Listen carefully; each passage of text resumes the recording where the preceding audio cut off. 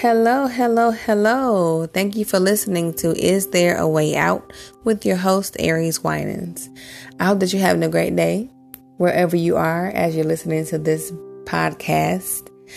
I just wanted to come on really quick and share something that's been on my heart. During the global pandemic of COVID-19, where everyone is plagued with fear and anxiety, hopelessness.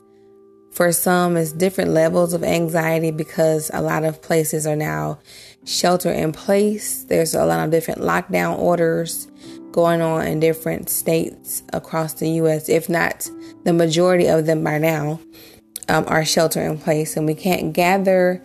We can't do anything that is not of necessity anymore for some time to come. We don't know how long this is going to last, but that's what's troubling a lot of people. They feel stuck. They feel trapped.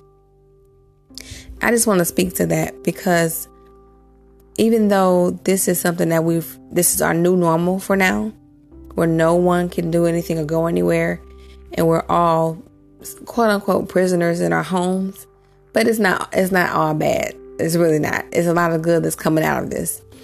But with the fear being so thick across the globe, people have become prisoners of fear and anxiety. The truth is that at some point, we're all going to become a prisoner of something. And we can really choose what that is. During this time, I want to encourage you to, yes, absolutely look to the Lord for your source of joy, for peace, for life, and fulfillment of joy. Everything that you could possibly desire is in Him. But I would encourage you to reflect on things that are good. I would encourage you to check on your elderly neighbors or those who you know live alone during this time. Or if you yourself live alone, I encourage you to reach out to a friend, have a video lunch date or a Netflix party, or do something that's out of your comfort zone for the sake of reaching out to other people and for yourself not being isolated. So I really want to encourage you to do that. We don't have to live in isolation, even during this time where we're on pretty much a global lockdown. But I want to take it a step further. In the Bible, the Apostle Paul talks about him being a prisoner of Jesus Christ. He made himself a prisoner of Jesus Christ. I look at that in the same light of those who say they're coming out of the closet, and also those who say they're free. If I were to title this message today, it would just simply be free. Because when you come out of the closet, so to speak, you're coming out into an open space from a door that was once closed. You were hiding. You were in isolation. You were in a place or space where you felt by yourself, whether it's because of rejection or fear or whatever it may be. But I also know that once you come out of the closet, there's still an aspect of most people in the LGBTQ community that still live in isolation. They still live in fear. They're still to themselves. They're still very reserved. They're still on their own island, so to speak, for whatever the reasons may be. And it may not even be because of people rejecting them. It could very well be because of how they view themselves, or they reject themselves. Unfortunately, that is the case for a lot of people. I know myself, when I was in that lifestyle, that was also my case. I was very isolated. Although I was a very outgoing person, once the fun was over, the clubbing was done, drinking and smoking was done, once the party was over, I went back into my proverbial closet. I went back to isolation because I was still not fulfilled. There were still things that I was looking for that I wasn't being fulfilled with the things that I was doing through sex and being drunk and partying and stuff. And I did all those things frequently and very hard. I partied hard. I laughed hard, which laughing is good medicine. But I did a lot of stuff. I'm trying not to spare you the details for the moment. But yeah, I did all that. But at the end of the day, I went back into my seclusion. But here, Paul talks about being a prisoner of Jesus Christ. When he wrote this, he was also chained to a prison guard. He was literally bound in a physical sense. But in a spiritual sense, he was saying that he was a prisoner of Jesus Christ, meaning he's choosing to be a prisoner of Jesus Christ. He's choosing to be in a place where he's abiding in God, and there's no other place that he can go or would rather go. There's freedom in Christ. In submitting to God, there is freedom. There's so much liberty in him, but living on the other side of him, on the outskirts of God, living outside of him, I'll say, is bondage. Even though we look at it as you're being free, but sin enslaves and dominates. When we do things that are outside of God's will, we find ourselves entangled in sin, wrapped in sin. And we don't even know how deep we are in it until we're trying to get out of it. I can surely testify to this because of many times while I was in the lifestyle, when I was in the act sometimes, or when everything was calm and cool, and I found myself thinking back on the things that God had done for me and knowing that, I should be in a better place. I really know I should stop doing what I'm doing because it's wrong. It's a sin. I know that I'm in sin. And it wasn't all about the sexual sin, just my lifestyle and period did not glorify God. So even if I took away the homosexual aspect, I still could not say that my life glorify God. I still cannot say that he was pleased with me. Therefore, I say I was in sin. And so I would find myself thinking I need to get back to God, but trying to get out of it seemed intense and almost impossible at times. It was a struggle. It felt like I was fighting. And then once I got tired, I'm like, well, what's the point of even trying to get to church, get a flat tire on my way, or, I get into an argument with a friend at church or in the parking lot. It's like, I can't even. So what's the point? Every time I try, or, somebody at church does something to offend me, I'm trying to get the word. So of course the enemy is going to constantly combat you because he doesn't want you to hear the word. He doesn't want you free, because the word says whom the Son sets free is free indeed. He does not want you to know what it really means to be free. Because when you come out of the closet, that's not freedom.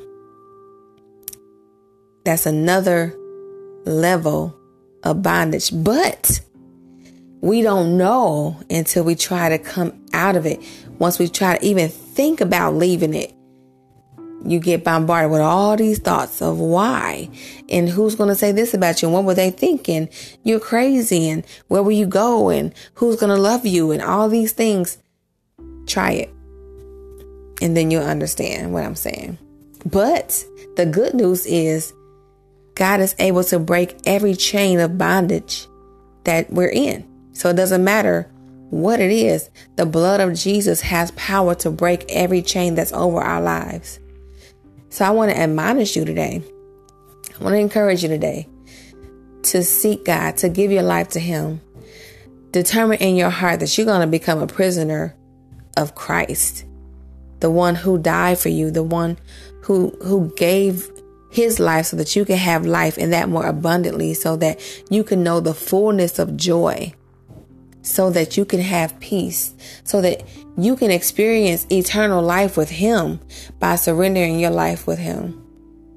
It's so much better with him than it is without him. On another note, something else that's been on my heart, and it really breaks my heart, is all of the commercials that I see now that are advocating for pills and different pharmaceutical drugs that suppress AIDS, HIV symptoms, and the majority of the commercials are targeting LGBTQ by using LGBTQ persons in the commercial. showing that basically this is what I get from it. You can do everything that you want to do, contract these diseases if you don't already have them. If you do get them, it's okay, because we have this drug that's going to help to suppress it. But the side effects are, liver failure, heart attack, you can have an aneurysm, stroke, you can have high blood pressure, low blood pressure, you may have suicidal thoughts, or you may die. I'm not saying I would rather have it or use the drugs. I'd rather not get it at all. But it's advocating the behavior, the risky behavior that will in turn kill you, is what I'm saying. It breaks my heart because it sells a false message of hope, or, another level of, I can still have fun. I can still do it. And they got this drug. It's going to be all right. And I can still have fun. Like, no, it's deception. It's set up to deceive you, to keep you in a place of bondage that will further hurt you and keep you in the place that you're in. It's another level of blinding you. And it breaks my heart because I'm like, this is not true. This is not right. This is not going to help anyone. And it just really hurts my heart because of what they're doing and who they're targeting. And the flip side of that, how it's not going to help in the end. What's really going to help is salvation in Christ Jesus. Is allowing the Lord to cleanse us from all unrighteousness. Is allowing his blood to wash us with hyssop and make us whiter than snow. For us to repent, humble ourselves and repent to God, because we need a savior. We need saving. We need healing. We need him to be the fulfillment of our joy, our peace, our everything. That loneliness, deep-seated loneliness in your heart that you may feel, that's a God-sized void, as some singers and songwriters say, that only God can feel. And it's true. I know for myself that I've tried to fill it with everything else, but found myself still wanting more. I was never fulfilled until I gave my life to Christ. Nothing ever helped that I've tried. Nothing else. And I just want to leave that with you, to encourage you. You don't have to be a slave or a prisoner to fear. You don't have to do what fear tells you to do, which is isolate yourself. Don't tell anyone how you're feeling. Don't reach out for help. Don't call them. Don't go around them, because they're going to judge you. They're going to think you're an idiot, or you're stupid, or you're incapable, which is not true. That's not who God created you to be. The enemy will always paint a picture that's totally opposite of what God has created you for and who he's called you to be. So my prayer today is that you would cry out to God. If you're feeling alone, if you're feeling afraid, if you're feeling helpless and hopeless, if you're feeling isolated to the point where you can't breathe, I pray that you will call on the name of Jesus Christ, the only name that is able to save us. He has a name above every name. That means Jesus' name trumps every other name in the earth. Everything that can be named, meaning his name is above cancer. His name is above anxiety. His name is above depression. His name is above schizophrenia. His name is above heartache. His name is above every name that can be named among men. His name is higher than that. So we want to exalt his name. If we need help, we don't look to anything else. We look to him, who is the author and the finisher of our faith, meaning he's the one who made us. He's the one who's going to see us through to the end. He has a plan for your life that was created before you were even born. He loves you. He adores you. And he wants you to spend eternity with him. So my prayer is that you make that your choice today, even as you're listening to this, that you have purpose in your heart to try God. Even if you've gone away from him, my prayer is that you will come back to him. This is the perfect season for that.